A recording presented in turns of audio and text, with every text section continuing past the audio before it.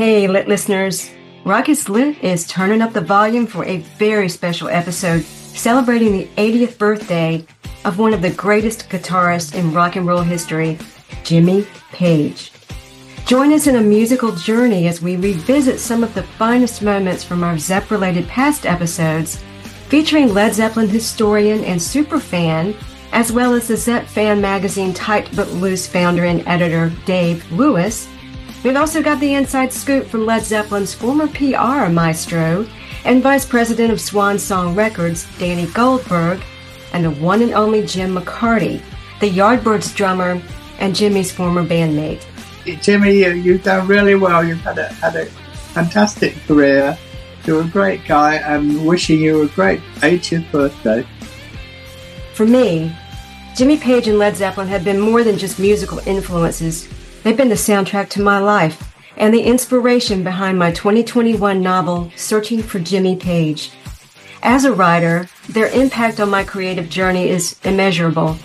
This episode is a heartfelt tribute to the man and the band that have woven their way into the fabric of my existence. So buckle up as we delve into the archives, sharing anecdotes and stories that define the magic of Jimmy Page and Led Zeppelin.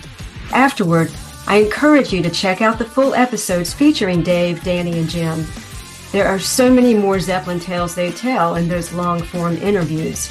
And if you're interested in learning more about my novel, Searching for Jimmy Page, tool on over to my website, ChristyAlexanderHallberg.com. I'll put links in the show notes.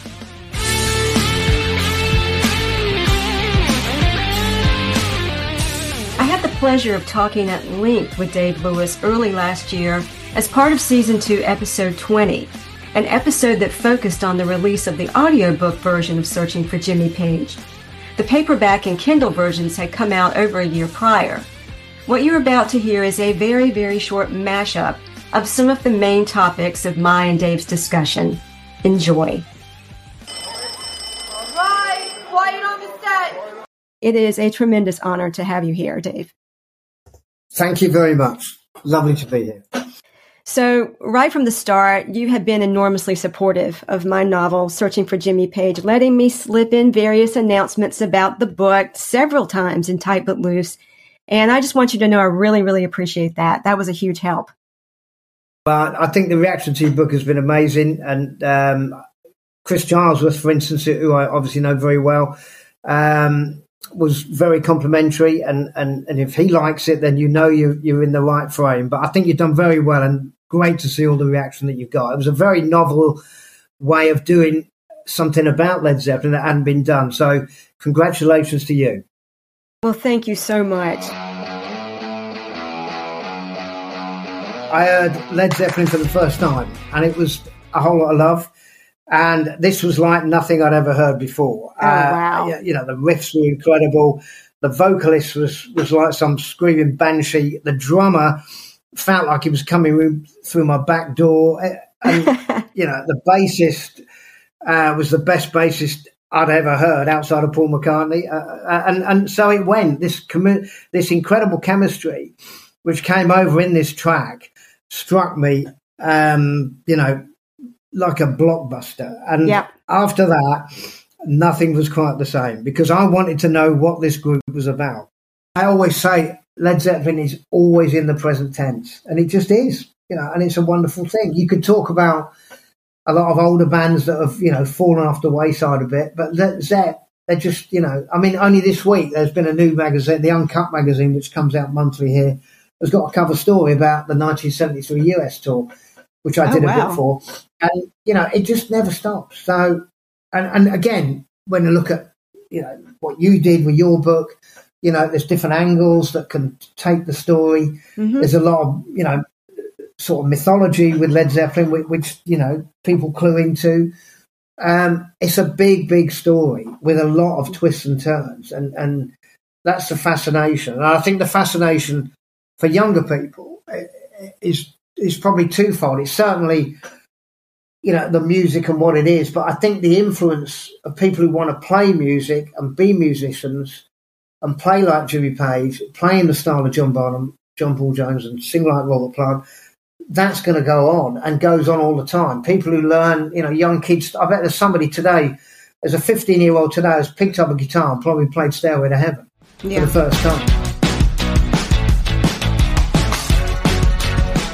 Incredible, I think it's 50 years ago, the House of the Holy came out. And I brought it on the day, obviously, and all of that. And those albums still sound as fresh as the day they were recorded. And I think that's a credit to Jimmy as a producer. He doesn't get enough credit, I don't think, for that. Yeah, he's a unique guitarist and musician, but his production values made the sound of Led Zeppelin. It just did. And he knew how he wanted them to sound. And I've been in his company when he's emphatically explained that. And it's been a thrill to hear it from the horse's mouth. He knows what he's achieved. He knows. Oh, yeah. And, okay, he hasn't played for a long time. He doesn't owe anyone anything. He doesn't owe me or you or anyone. He's done it. And he's having a great life. He's got a lovely lady, and he does what he wants to do. Robert is different. He carries on. John Paul Jones, again, is a musician, but they've all come out of it so well. I think it's a great... The O2 was a great closure. Yes, it would have been great if they'd have done some more dates, but, we all know it's done. That was a wonderful ending. I love your passion, and people who love Led Zeppelin get it. And when I first saw them on the screen, the TV screen in 1985, when I was 15 years old, I just became a passionate fan from then to now. And it's that band resonated with me in a way that no other band did. They just took hold of my soul. And I think part of it has to do a bit with the mystique. Yeah, I think part of it has to do with the mystique, but ultimately it's the music. The music is what keeps them going. And they are brilliant musicians. Nobody really knows the real Jimmy Page but him. And I would imagine he does enjoy the mystique that surrounds it. But you have to have the credentials to have that mystique built around you. So you have to have something intrinsic. And as a genius musician, a genius producer, the coolest rock star that ever walked on a stage, he just is. Yeah. It's just a one-off thing, isn't it? It's not going to happen again. Jimmy is one of the most genuine people I've ever met, and he just, he believes in what he does so emphatically. He makes the right calls, and he made the right calls during the Zeppelin era. And again, with Peter Grant, who was integral in what they did, and Richard Cole, who had a great relationship and sadly passed away a couple of years ago. Yeah, it took the Zepp thing. It was about a team of people. It was like a team, and that team looked out for each other and knew what the goal was, and nobody moved the goalposts. That's what we're going to do. Nobody's done it before. We're going to do it. We're going to play Nebworth. Well, we'll play it twice. We're going to play Earls Court. We'll do 5. Madison Square. We'll do 6. It was just like that. It just was the way it worked, and it worked beautifully. And we've all got a lot to thank them for. And they don't owe anybody anything. They've done it. And everyone can love the music and listen to the music and the bootlegs and the live concerts and the YouTube clips. And when I started this magazine a long time ago, there was none of that. But that was one of the reasons I wanted to spread this word.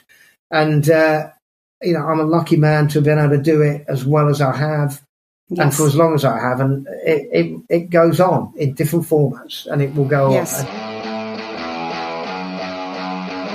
Nobody knew all those years ago that it was going to last like this, and it was going to have such an effect and enhance so many lives in such a brilliant way. And, I feel incredibly proud to have been part of that and continue to be. And it's been a privilege for me, absolute privilege. And, I don't take it lightly. I cherish it as much as I can. And I will do as long as I can. Well, I'm glad you've had your great experiences. Doesn't matter how or when you picked up on Zeppelin or whatever, it affects you, and when it affects you, it makes your life a whole lot better. And that's I've certainly found that in many people.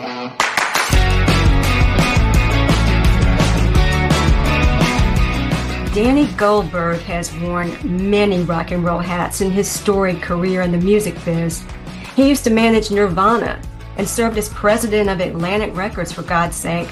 And that's only the tip of the iceberg.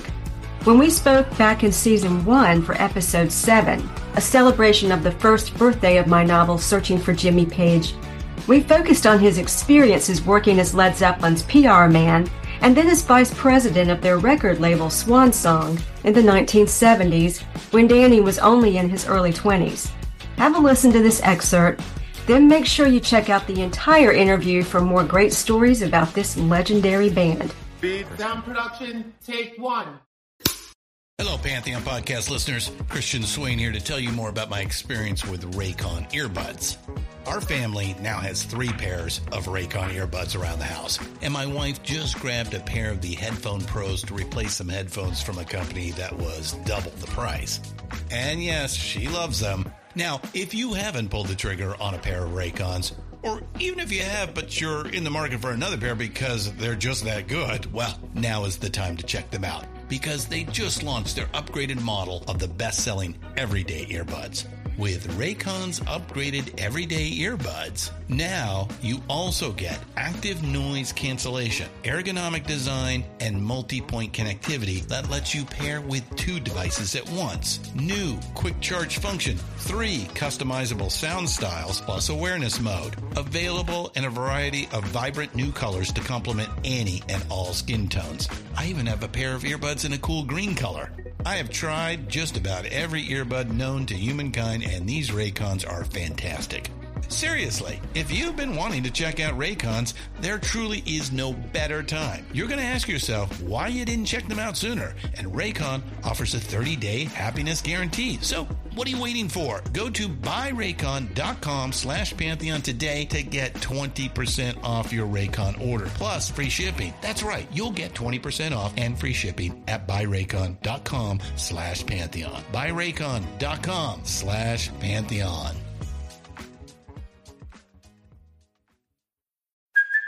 Hey, it's Kaylee Cuoco for Priceline. Ready to go to your happy place for a happy price? Well, why didn't you say so? Just download the Priceline app right now and save up to 60% on hotels. So whether it's Cousin Kevin's Kazoo Concert in Kansas City, go Kevin, or Becky's Bachelorette Bash in Bermuda, you never have to miss a trip ever again. So download the Priceline app today. Your savings are waiting.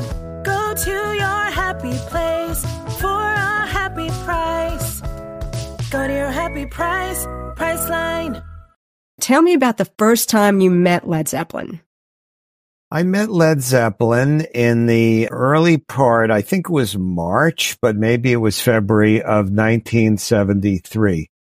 I was 22, and a couple of months earlier, I had gotten a job at a public relations company called Salters and Roskin, which was a big showbiz PR firm. They had Frank Sinatra, Barbra Streisand, Ringling Brothers, Wow. Circus, all these sort of establishment entertainment clients. And Lee Salters, who ran it, hired me to be kind of the long-haired guy that understood rock and roll because it was exploding as a business and therefore as a source of PR business. And he asked me one day, do we want Led Zeppelin? And I said, yes. And he said, well, you better come with me to the meeting because I'm the Guy Lombardo generation. I don't understand that music. So they flew me and him to Paris, where the band was doing a show at the Palais de Sport. And we stayed, I can't believe I'm forgetting the name of the hotel we stayed at. It was a very nice hotel in Paris where the band was staying. The first day we were there a few days. I know we saw the show, and then we met with Peter Grant, who managed Led Zeppelin for their entire career. And he was a legendary figure in the music business for a number of reasons. One was he was physically huge, 300 pounds, former professional wrestler, very intimidating physically, and a Cockney, street smart, said to know British gangsters type of a guy. And another reason he was very well known was because he was incredibly smart at understanding how to represent an artist in the early 1970s music business. He really knew that Zeppelin had a unique value, and he renegotiated all their deals with concert promoters and booking agents and record companies in a level that at the time was groundbreaking in terms of artists' empowerment and the share of the pie that they got. Then after talking to him, then either the next day we met with the band, and it was about a 45-minute meeting, just sort of understanding what they were looking for. My memory of it was that Robert was the most sort of outspoken about wanting an American publicist. Led Zeppelin by this time had put out 4 albums, the most recent album had been the one with Stairway to Heaven on it. And they were about to release Houses of the Holy, which I, by the time that came out, I was their publicist in America. But I think they already probably finished recording it. I don't know if it was all mixed or anything, but it was already, they knew those songs, and that was going to be the next cycle. They were never a band in those early years that got good press. It's hard to believe given their mythological status in the rock world today. But in the early few Zeppelin albums, Rolling Stone was the most important American rock magazine. They never gave them good reviews, nor would they give Houses of the Holy a good review. The headline of the Rolling Stone review for Houses of the Holy was "A Limp Blimp," which, my God. I'm a fan of Rolling Stone. I'm grateful for the existence of Rolling Stone. Rolling Stone's been good to me on so many levels, but man, they were wrong about that. And I love Houses of the Holy. It's actually my favorite Zeppelin album because, of course, that's when I first worked with them. So it has this double meaning to me. And in the UK, they didn't get good press either. A lot of it had to do with the quirkiness of generations. And, a lot of these rock journalists started their career in the late 60s, say 66, 67, 68. And the initial pantheon were the Beatles, the Stones, Dylan, and The Who, and Cream. And there was a lot of competition between Eric Clapton and Jimmy Page, or at least there was in Jimmy's mind. They had both been members of the Yardbirds, as had been Jeff Beck. Cream came first, and Zeppelin initially was treated as somebody that was sort of imitating them, which again, in retrospect, I still love Cream, but, Led Zeppelin, one far more influential band in the history of rock and roll. But at the time, they just didn't get good press. And then Peter Grant, after the first album or two of this, just said, "The hell with it, let's just not talk to the press." So they did the first couple of years, they got bad press. The next couple of years, they just kind of ignored the press. And then in 72, the Rolling Stones had done a tour where the writer Truman Capote was on the road with them and writing about them, and got an enormous amount of publicity. And I think what Robert said was that it really bugged him because Zeppelin statistically by that time was actually selling more records and was a bigger band than the Rolling Stones. They didn't have the longevity, but in the context of early 1973, Led Zeppelin was just bigger in terms of any mathematical metrics that existed. And he just was irritated, and he thought that his parents didn't know how well he was doing, and really wanted credit for what they had accomplished. Again, they just had the Stairway to Heaven album. Bonham absolutely understood it. John Bonham was a very complicated guy, but when he was sober, he was articulate and gracious. He was a bad drunk, as has been widely chronicled. And Jimmy did not do too much talking in the first meeting, but it was obvious that he was first among equals in that particular situation and kind of went along with the idea of us. And then, we were the publicist and I was the publicist because Lee Salters really, I think he only met them one other time or 2 other times, but it was my project. He was dealing with the older, more established show business people. And the band, luckily for me, liked having me around. Again, I was young. I had the long hair, and I made them feel more comfortable than the typical people that would wear suits or be business types. And I had been well trained by Lee about the mechanics of how to do publicity. And the 73 tour ended up doing very, very well. But when I had first met Peter, on a plane with Lee, he said, "Tell me about Zeppelin." I said, "Look, I spoke to some of their publicists and some of the journalists who knew them in the early days. And, they have a reputation of kind of being barbarians on the road. There had been this one female journalist named Ellen Sander. Anyway, so I told Peter, I think their reputation is barbarians." And he just giggled and he said, "Well, we're just mild barbarians." And then it came up in the meeting with the good band, and Robert said, "Look, we were young." By this time, he was only, I think, 25.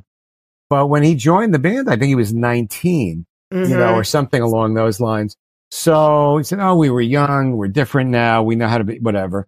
And in truth, Robert was very sophisticated at dealing with the press, and he was the main person who did most of the interviews. Jimmy would do some if it was important enough, and he was also highly intelligent. He put the band together, and he produced it and he wrote the music. Robert wrote the lyrics, and he was kind of the first among equals. And for certain articles, he would do interviews, but Robert did more. But that was kind of it. And so I was the publicist. And the next time I saw them was when they arrived in New York for the 73 tour. I think it was May. They played Atlanta Stadium and then a night or two later, Tampa Stadium. And those were two giant shows. They were both sold out. Atlanta was 50,000 people. Tampa was 55,000 or 56,000, like 56,800. The reason I know the number is because I was trying to figure out how do I create good publicity for Led Zeppelin when the snobby rock critics, many of whom were my friends, didn't take them seriously. And it was obvious that the best quote unquote angle was to focus on their audience and to say, whatever you think of them, they're the biggest. And then Tampa was the second show, which turned out to be 1,000 more people than had seen the Beatles at Shea Stadium, because Tampa Stadium had 1,000 more seats. And I could write a press release saying the biggest audience ever for a one artist show in the history of the music business, even though there'd been festivals with multiple artists in terms of just one headline act. And that, was a slow news day, and the UPI was one of the wire services that went into hundreds of newspapers around the world. And I hand delivered a press release to the guy at UPI office in Tampa. And that became the story, bigger than the Beatles, Led Zeppelin, biggest record.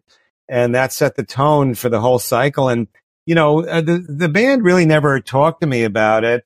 I didn't know if they liked that approach or not, although they did hire me a year later just to work for them. But when they did this reunion concert, you would know when it was. Bonham was already dead. But 2007? 2007. I went to that. They were kind enough to get me tickets. And they opened it with a video that included TV coverage of Bigger Than the Beatles. So I said, well, I guess they liked it, I guess I finally got my response, 30 some years later.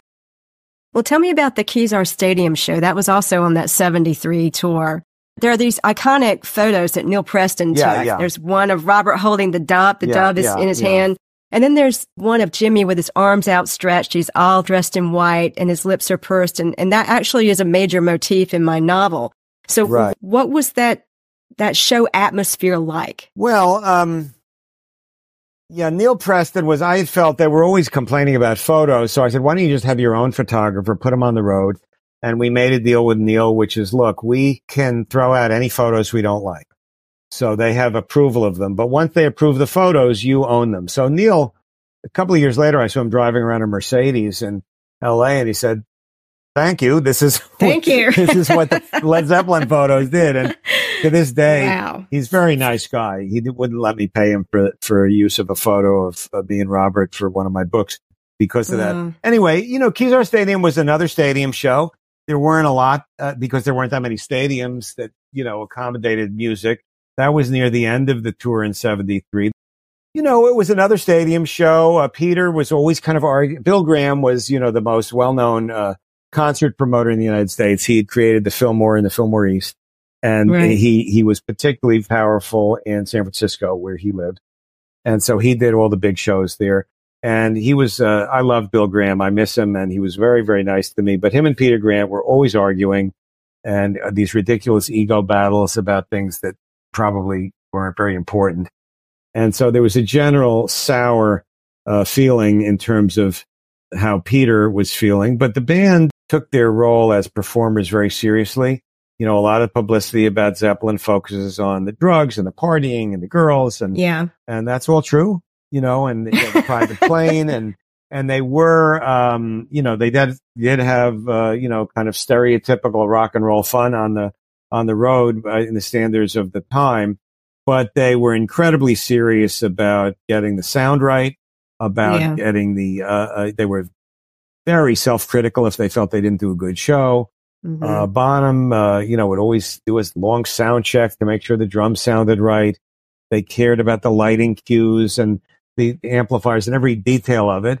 And as a result of that, they were very consistent in terms of the quality of the shows. I would say 90% of the shows were excellent. There were a couple that weren't quite as strong because, somebody wasn't feeling well or something. But in general, they were very professional in terms of what they did on stage. They were very conscious of the fact that the fans, were going to judge them by what they did and that they were going to judge themselves by it. And I don't remember seeing any bad Led Zeppelin shows. I know there was one or two where Jimmy had hurt his finger. He felt bad about this, or Robert had a cold. But I found them to be very, very consistent, and that show is no exception. The fact that Neil captured moments, has to do with him being a very gifted photographer, and an outdoor venue gives you certain opportunities to do things you can't do indoors. But as a musical performance, it was very similar to all the other Zeppelin shows on the 73 tour. Did they get stage fright before they went on? Bonham sometimes got anxious before he went on. The other three did not exhibit to me any signs of stage fright, but Bonham could get very nervous. He carried an enormous weight on the tour because he would do this long drum solo, 15 or 20 minutes, called Moby Dick.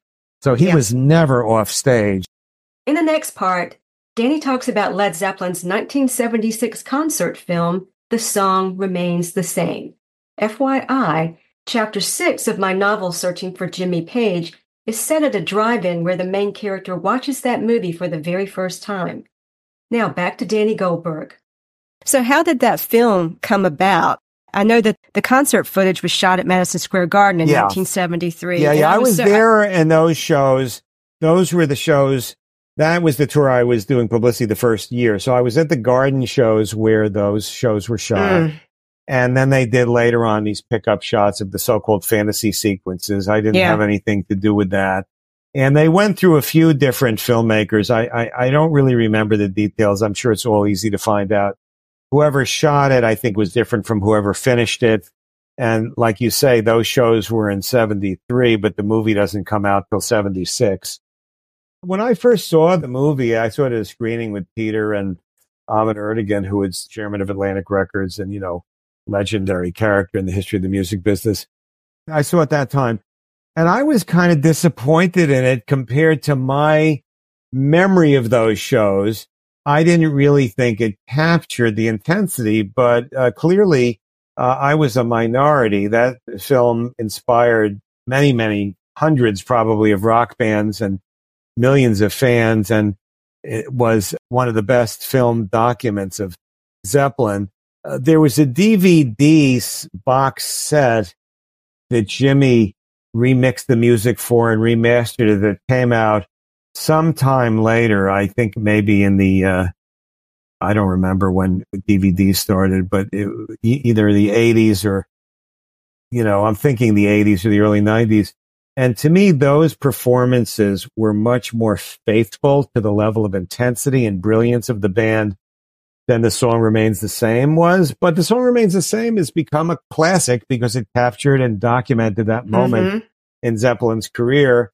And, I appreciate it a lot more in retrospect than I did at the time. I was kind of underwhelmed with it because I had been at those shows.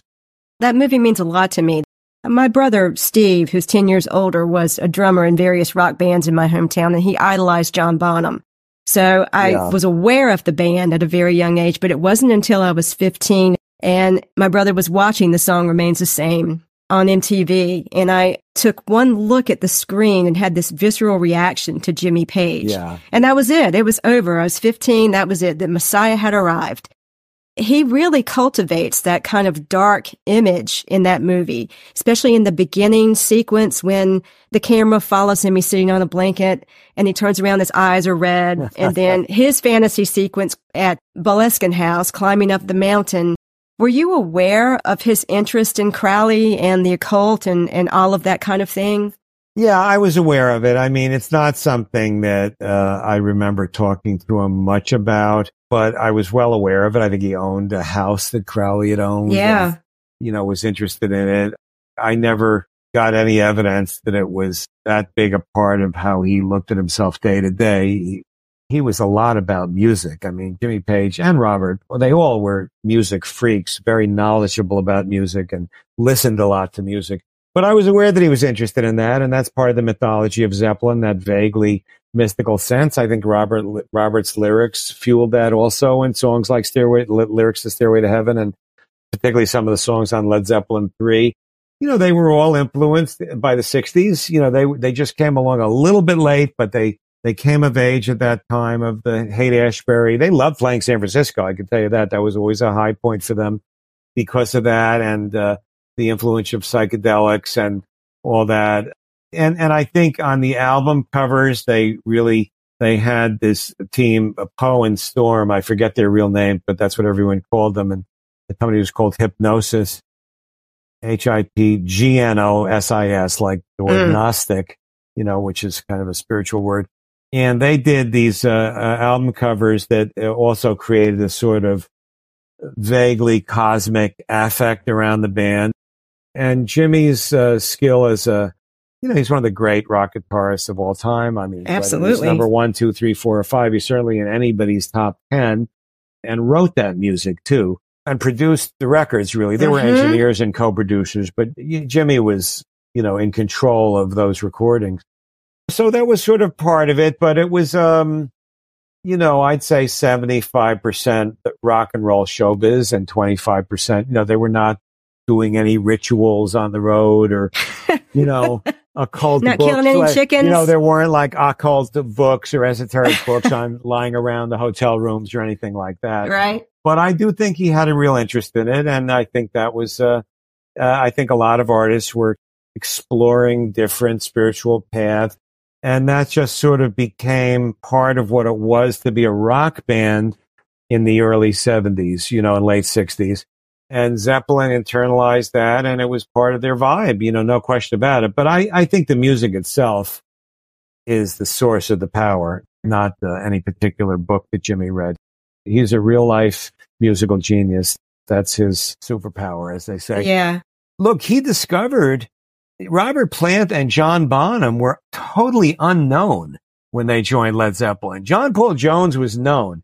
Jonesy and Jimmy were older than Bonzo and Robert, like 6 or 7 years older. So Jonesy and Jimmy had played on dozens of big hit singles and rock records in England for people like Donovan and a zillion other artists, and were known commodities. Jimmy had been in the Yardbirds.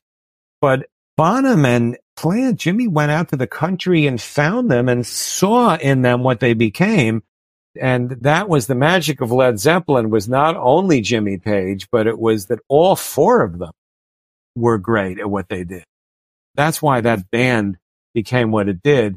And that was his curation. So not only did he write the music and produce the records and have this vibey look on stage and knowing how to be theatrical with the violin bow and all that, and to wear cool clothes on stage, but he also had the vision of putting that particular band together.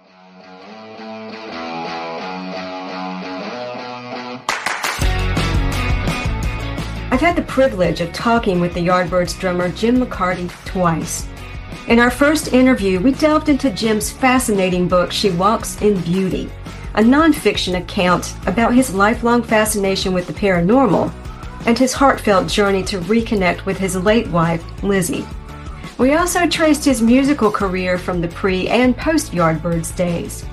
What you're about to hear is an excerpt from our Season 2, Episode 27 interview, in which Jim takes us on a trip down memory lane, reminiscing about the formation of the Yardbirds, how Jimmy Page entered the scene, and the magic that unfolded during their collaboration. Get ready for an insider's perspective on the musical alchemy that shaped rock history. Roll sound. Rolling. Sound production, take 2. I have been a fan of the Yardbirds since I was a teenager, so this is an absolute treat for me to welcome Jim McCarty to Rock is Lit. Thank you for joining me. Oh, great. What can I say after that? That's great.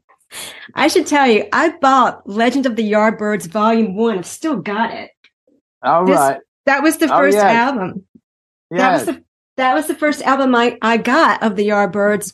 And I was a teenager in the mid 80s when I got it. And I had fallen in love with Led Zeppelin and Jimmy Page. So Jimmy was kind of my gateway drug to the Yardbirds. And Yes. yeah. And I admit that I got that particular album because it was the only one in the record store that had his picture on the cover, the only Yardbirds record. So I was like, oh, I'm getting that one. But of course, my repertoire has expanded since then, beyond just that one album. Yes. Well, that's what seems to happen. People hear of the Zeppelin and they're a bit too young to have known the Yardbirds, and they trace the history back, and then they like the Yardbirds. They go back and they see the origins of Zeppelin, and that happens a lot. Then they discover what an amazing genius band the Yardbirds were. So they're your fans. And I just want to point out, everybody, of course, we all know that the Yardbirds boast 3 legendary guitarists, Eric Clapton, Jeff Beck, and my man Jimmy Page, in that order. But Eric wasn't the first lead guitarist in the band. A guy named Tony Topham was the first lead guitarist. So how did the band form? Well, we were all friends hanging out in a pub in a place called Kingston, which was near where I lived in Surrey, right down by the river. And a lot of art students used to hang around in there, like Bohemian, as we called them. The other guys were all from art college, apart from me and Paul Samuel Smith. And we went to the grammar school. We'd been mates from, way back since we were about 15.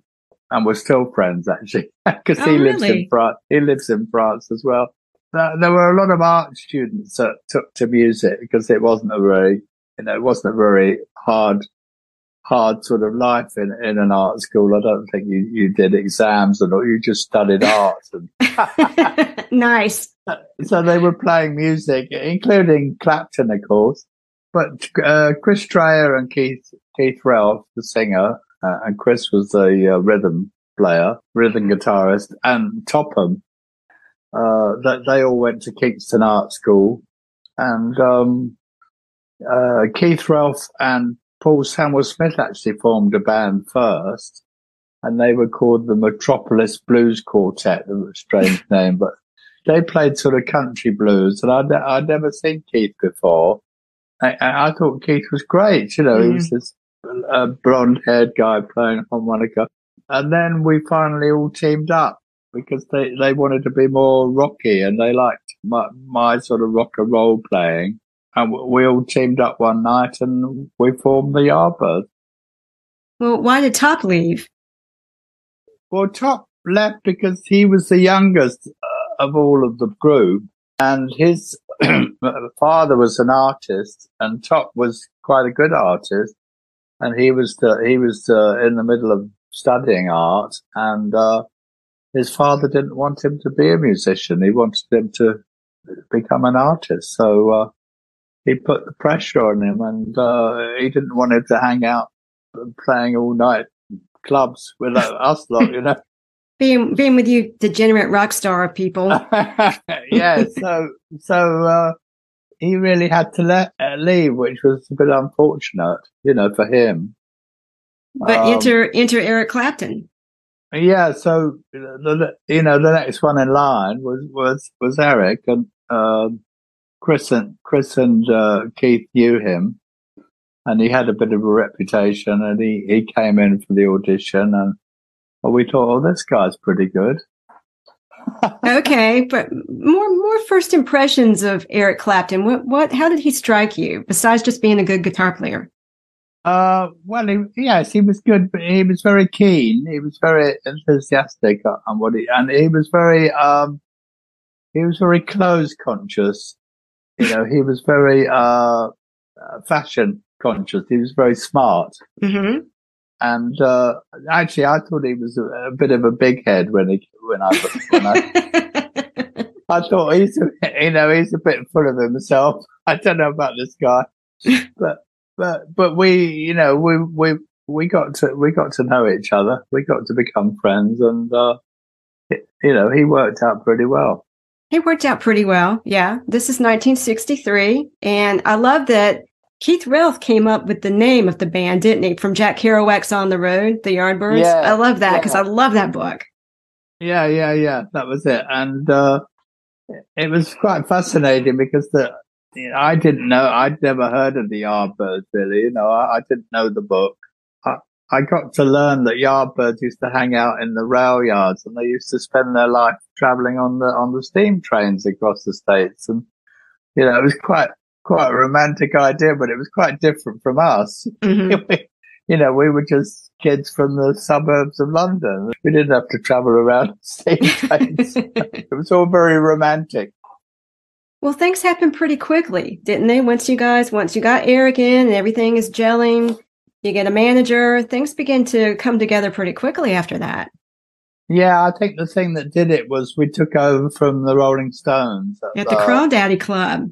Yeah, in Richmond, which was local to us. And that was our break, really. And we thought, oh, how's it going to be, playing for the Stones? But it was all right. It was good. And they took to us, and it went quick. But we started to gain a lot of popularity. All right. So your breakthrough really occurred when you recorded For Your Love, and that became a commercial hit, topping the charts in Canada and the UK. But Eric Clapton left the group the day before the single was released, and I'm betting he was kicking himself until he got Cream together because it did so well. But I read that he didn't like the song because it wasn't bluesy enough for him. Was there more to his departure than just his not liking the song? Yeah. There were some issues going on with the rest of the band. Probably particularly with Paul Samuel Smith, the bass player. He sort of didn't quite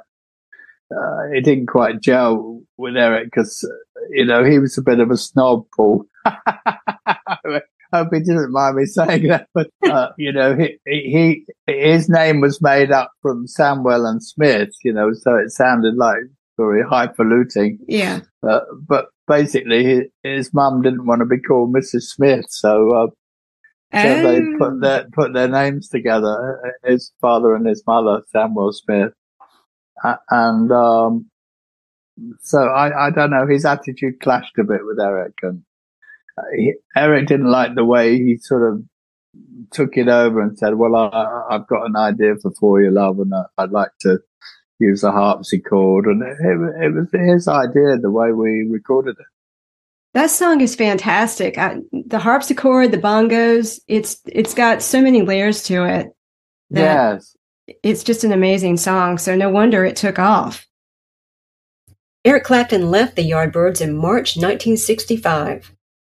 Eric Clapton has left the Yardbirds. The Yardbirds are taking off. You guys must have thought, what in the hell do we do now? Well, it was a bit like my father, it was a bit of relief at the same time. I wasn't expecting that. Because there was obviously someone in the band that wasn't very happy with us, and he was apart from us, you know what I mean? Yeah. And he was doing a moody sat in the corner. And so it's very difficult when you're working. You're trying to work as a team. And there he is, sort of sitting in a mood all the time. He's not talking to anybody. So it was a relief, And then it was Giorgio, actually, our manager, that came up with suggesting Jeff Beck. Because they'd seen him playing. He was playing in a band called the Tridents. Mm-hmm. And they'd been playing locally to us in a place called Eel Pie Island, where we played also. And Giorgio went down and, more or less commanded him to come and audition. Okay, see, the story I always heard was that you went to Jimmy Page first, or somebody within the organization went to Jimmy Page first, and he's doing session work and saying, I'm doing okay with this. Why don't you go see Jeff Beck? So that's interesting. That's not actually the way it went down. No, you're right. That was right. That as well. It was Jimmy that suggested him. Okay. But the manager went down to see him playing after he'd heard that from Jimmy. Okay. So you see Jeff, you hear him play. Contrast him with Eric, because their styles are very different. In what way would you say their styles are different? Vastly different. Jeff has a huge variety of, or had, unfortunately, Yeah. he had a huge variety of style, and he could play blues as well as Eric, but would play jazz and play, what we say is psychedelic. Of course, it wasn't. It was just him. Mm-hmm. And he could really play off the top of his head, and Eric had to sort of work it all out, Same as Jimmy, that he worked it all out, but Jeff was different. Okay, so we're now in the period where Jeff Beck is in the band, but Jimmy Page is also coming in the band because Paul Samuel Smith quits, and Jimmy Page comes in on bass guitar. That's how desperate he is to get in the band. Yeah, that's right. It was quite a change. I remember talking to Jeff on the telephone, and he said, we have to get Jimmy in now. And the next thing I knew, Jimmy was in the band. He was going to take over from Paul on bass. So he was pretty ready to join us. How long did he play bass? Only a few months. Because Chris switched over to bass. Yeah, Chris switched over with him because it seemed silly. Jimmy played bass and Chris playing guitar, so they ended up both playing lead guitar, Jeff and Jimmy. What was that dynamic like? Because I know what it sounds like to listen to them and to see them, but what was it like working with these two guys both playing lead guitar? Yes, it was quite hectic. They were trying to outdo each other, in a very subtle way, and they're very different personalities. Because Jeff was very wired, one of his albums, and he plays off the top of his head. He's very nervous. He's very in the moment. Jimmy is very calm, and he's worked out what he's going to play, and he knows, like a session man, his part, what he's going to do, and so they were so different, and Jimmy was always going to win because he was so calm, Oh, wow. And that's an interesting thing to hear. I mean, not that part, because you can, anytime you see him in interviews, and there aren't very many from the 70s, he is so quiet. He is so calm. That part doesn't surprise me. The part that, when you said that he works out what he wants to play meticulously, I think of Led Zeppelin on stage in concert, and there was so much improvisation that does surprise me. Yeah, I think he changed after us. I think he did develop that style a lot more. Yeah. Okay. Now, isn't Happenings 10 Years Time Ago the only single that Jeff and Jimmy both played on? Yeah. Yes. And we were, in the book, as I said, Keith and I got the song together. We had the tune and all the lyrics. And then when Jeff and Jimmy came into the picture, they suddenly and John Paul Jones played the bass on that track. What? Yeah. I didn't know that. And so suddenly it turned into something else. You know what I mean? Oh my gosh, I did not know that. It turned into this real sort of rock classic because of Jimmy doing that sort of riff, and Jeff doing these crazy solos all the way through. Mm-hmm. Who did the da na na na na na part? Jeff. Okay, all right, that's the crazy part. All right. So, Jim, what shocked me in the book was that you and Keith really never talked with Jimmy Page about your interest in the paranormal, your interest in, I'll even say, the occult. And I thought, I was dying to ask you about that because I just knew that you'd had these deep conversations with Jimmy Page about it, because everybody knows he was way into that. He owned Aleister Crowley's house, Boleskine House, which I've been to.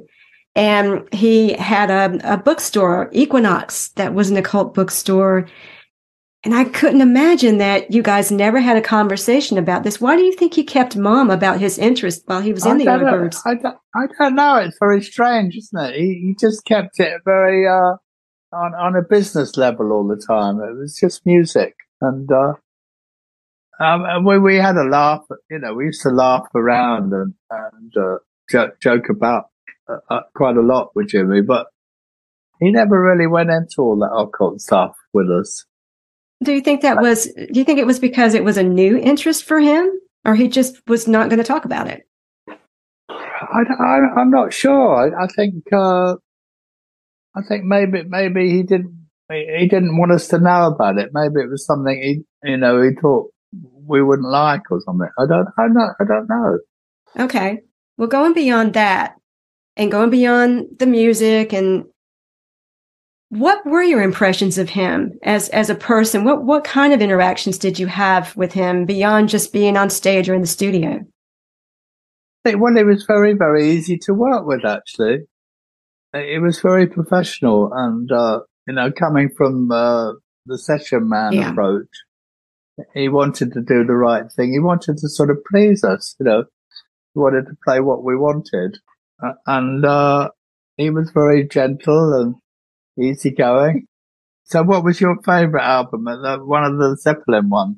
Of the Zeppelin ones, the obvious answer is the fourth album. That's kind of the meat and potatoes standard, and there's not a clinker on it. I also really love the third one. Yeah, so, they did some good stuff. They were a great band. Yes. Okay, that's a wrap. And that, listeners, concludes our journey through the realms of rock royalty in celebration of Jimmy Page's 80 legendary years. Thanks to Dave Lewis, Danny Goldberg, and Jim McCarty for being a part of Rock is Lit and this special episode. Jimmy, your music has been the soundtrack to countless lives, including mine. I just want to say thank you. And oh, wait, I think Milt Preston wants to grab the mic. Hang on a sec. Hey, Jimmy, it's Neil, and I want to wish you the happiest 80th birthday that you have ever had or ever will have. I'll know what it's like in 9 years, but have a great one, and I love you. And what can I tell you? Your family. So have a great party, and I'm there in spirit, if not in body.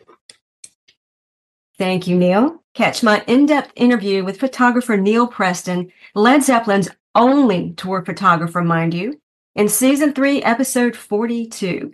And don't forget to check out the Rock is Lit episodes featuring Dave Lewis, Danny Goldberg, and Jim McCarty. Links in the show notes. Tool on over to my website, ChristyAlexanderHallberg.com, to learn more about my award-winning novel, Searching for Jimmy Page. Happy birthday, Jimmy. Here's to many more years of music and magic. Cheers.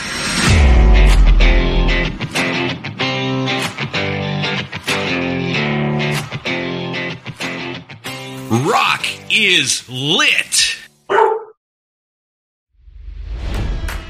It's NFL draft season, and that means it's time to start thinking about fantasy football. FantasyPoints.com features industry-leading experts and prognosticators using proprietary hand-charted data to help you score more fantasy points. FantasyPoints.com is the place to go for whatever kind of fantasy football you play. Whether you play fantasy football, daily fantasy sports, or do a little bit of everything, Fantasy Points has the meticulously researched content to guide you to victory. And why wait for the fall? Fantasy Points also covers the new spring football league, the UFL. Join the guru, John Hansen, Scott Barrett, Joe Dolan, and other massive names in the fantasy football universe with an exclusive offer. Use code Pantheon for 15% off any Fantasy Points package, including the all-in package, with access to every article, tool, and data nugget that Fantasy Points has to offer. That's FantasyPoints.com and code Pantheon for 15% off at Fantasy Points. FantasyPoints.com. Code Pantheon. Score more fantasy points.